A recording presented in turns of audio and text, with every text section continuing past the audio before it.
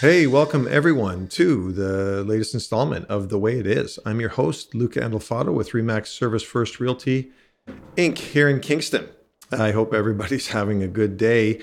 This one I'm kind of pulling out of the back pocket, folks. I'm meant to do this as a half year in review and a bit of a projection slash forecast for the next 6 months of the year.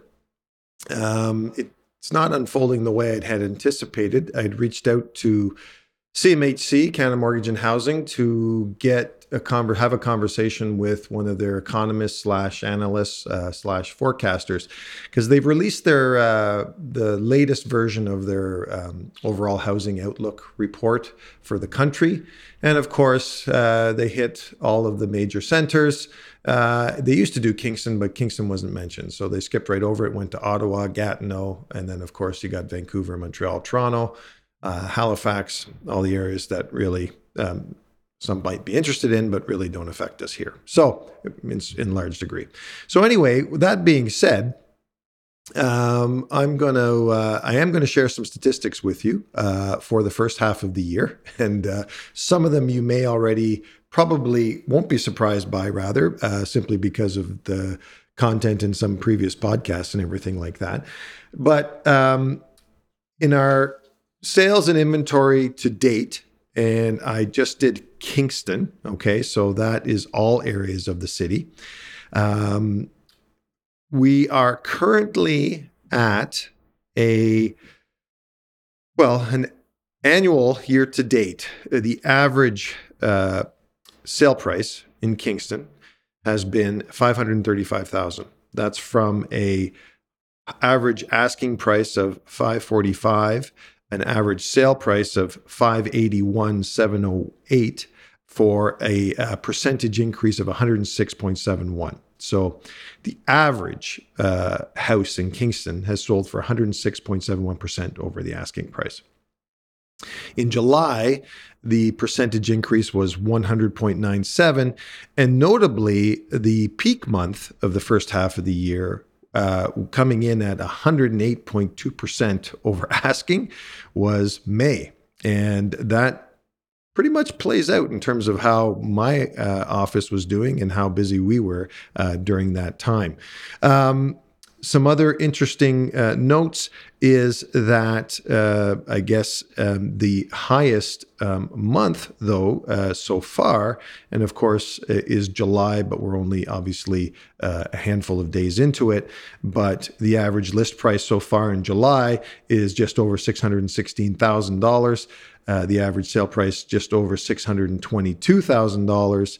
And that, again, is just creeps over 100% over the asking price. The average days on the market overall, annual year to date, 16. And again, so that's not long. Some of it would be even shorter, simply because a lot of the strategy now when listing a property, as you're aware, is you list it on today and you hold offers till Monday or Tuesday. So you've essentially got a week on the market, whether you want to be or not.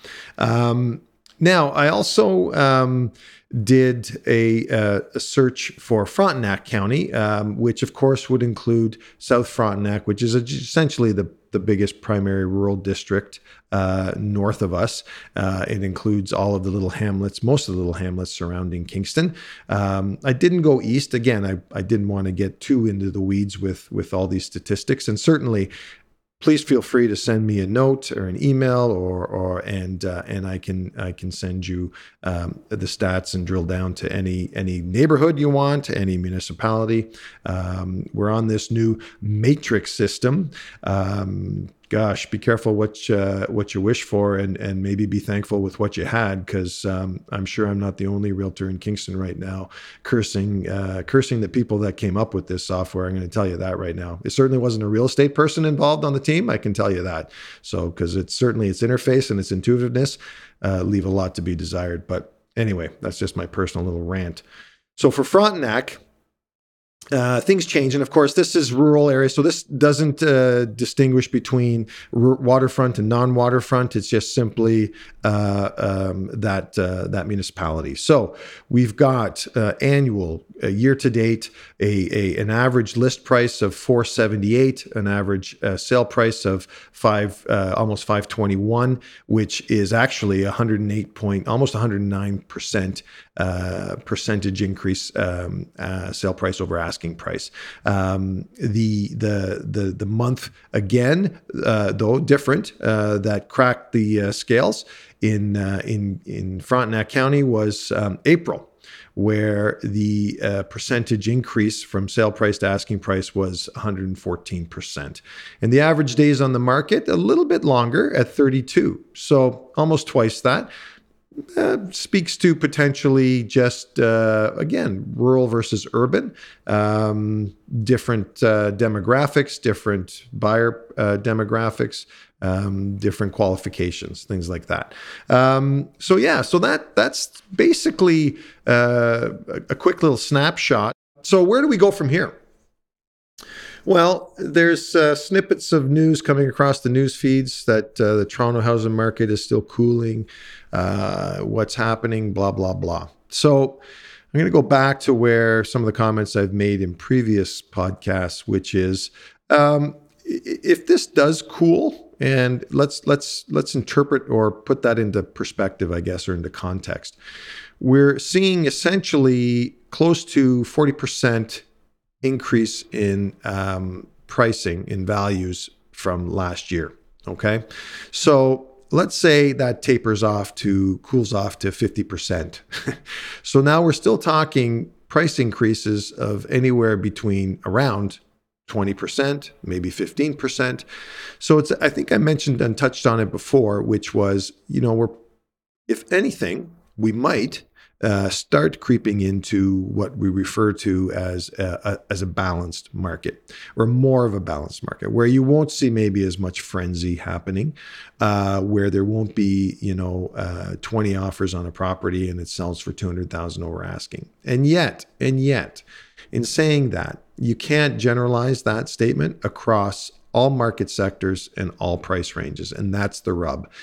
The rub is the sweet spot, as always, still remains that $350,000 to $550,000, $600,000 range now. And that seems like a big range. And that's simply because houses in that $400,000 to $500,000 range captures the largest potential number of buyers available in the marketplace at any given time.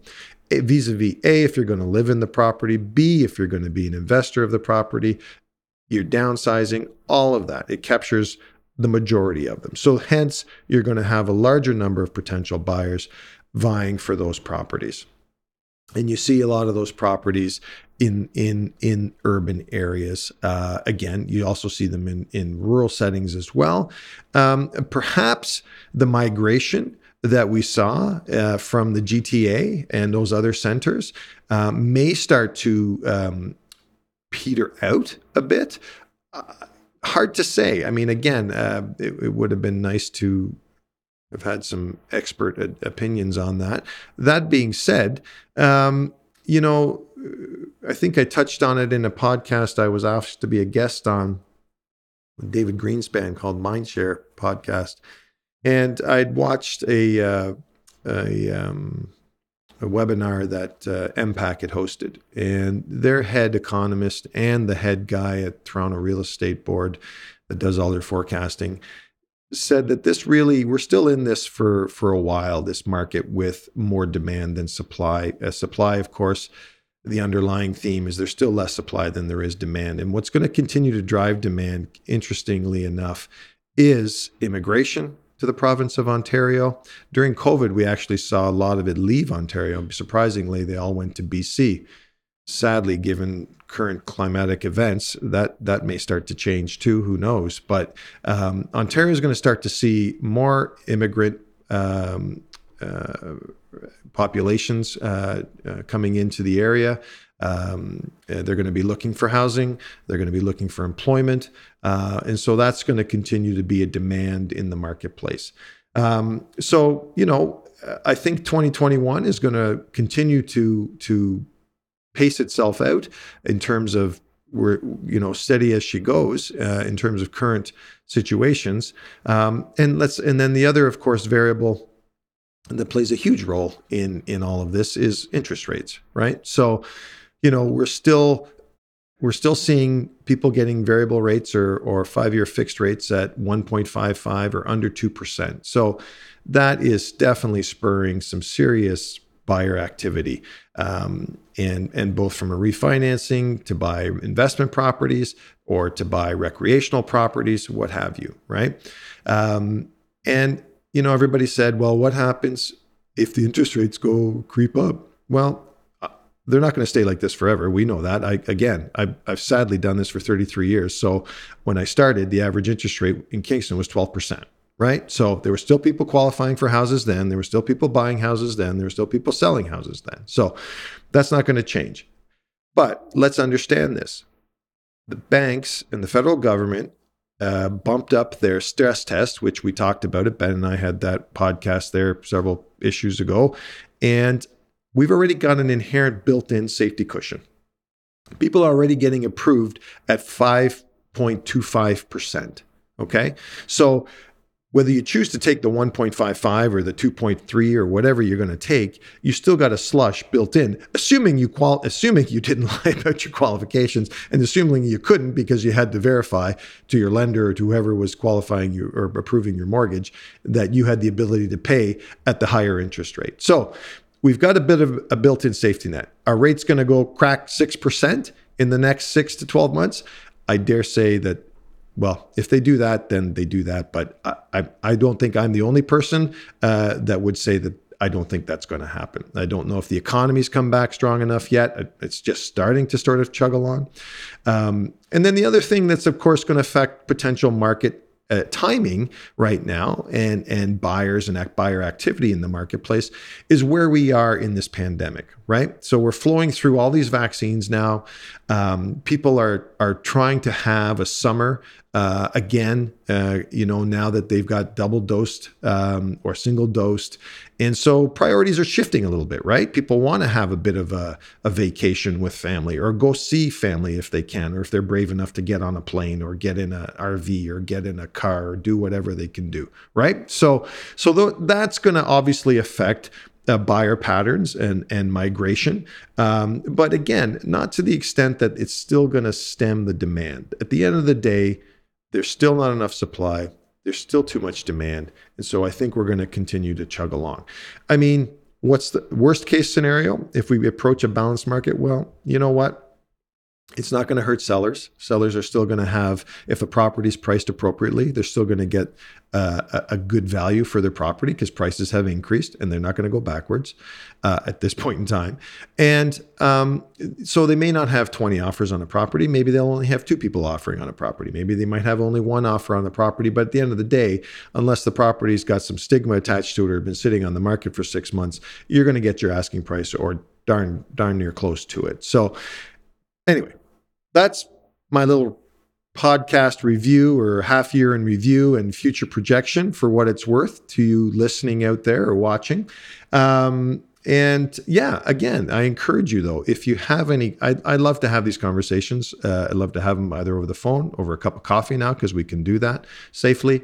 And certainly if you want any of these statistics or you want a customized report and drill down to like I said, a specific neighborhood, a specific municipality, specific region, we can do that now. So thank you for indulging. Thank you for taking the time. I hope you found it at least partly informative and partly useful. And we'll see you on the next one. Have a great day.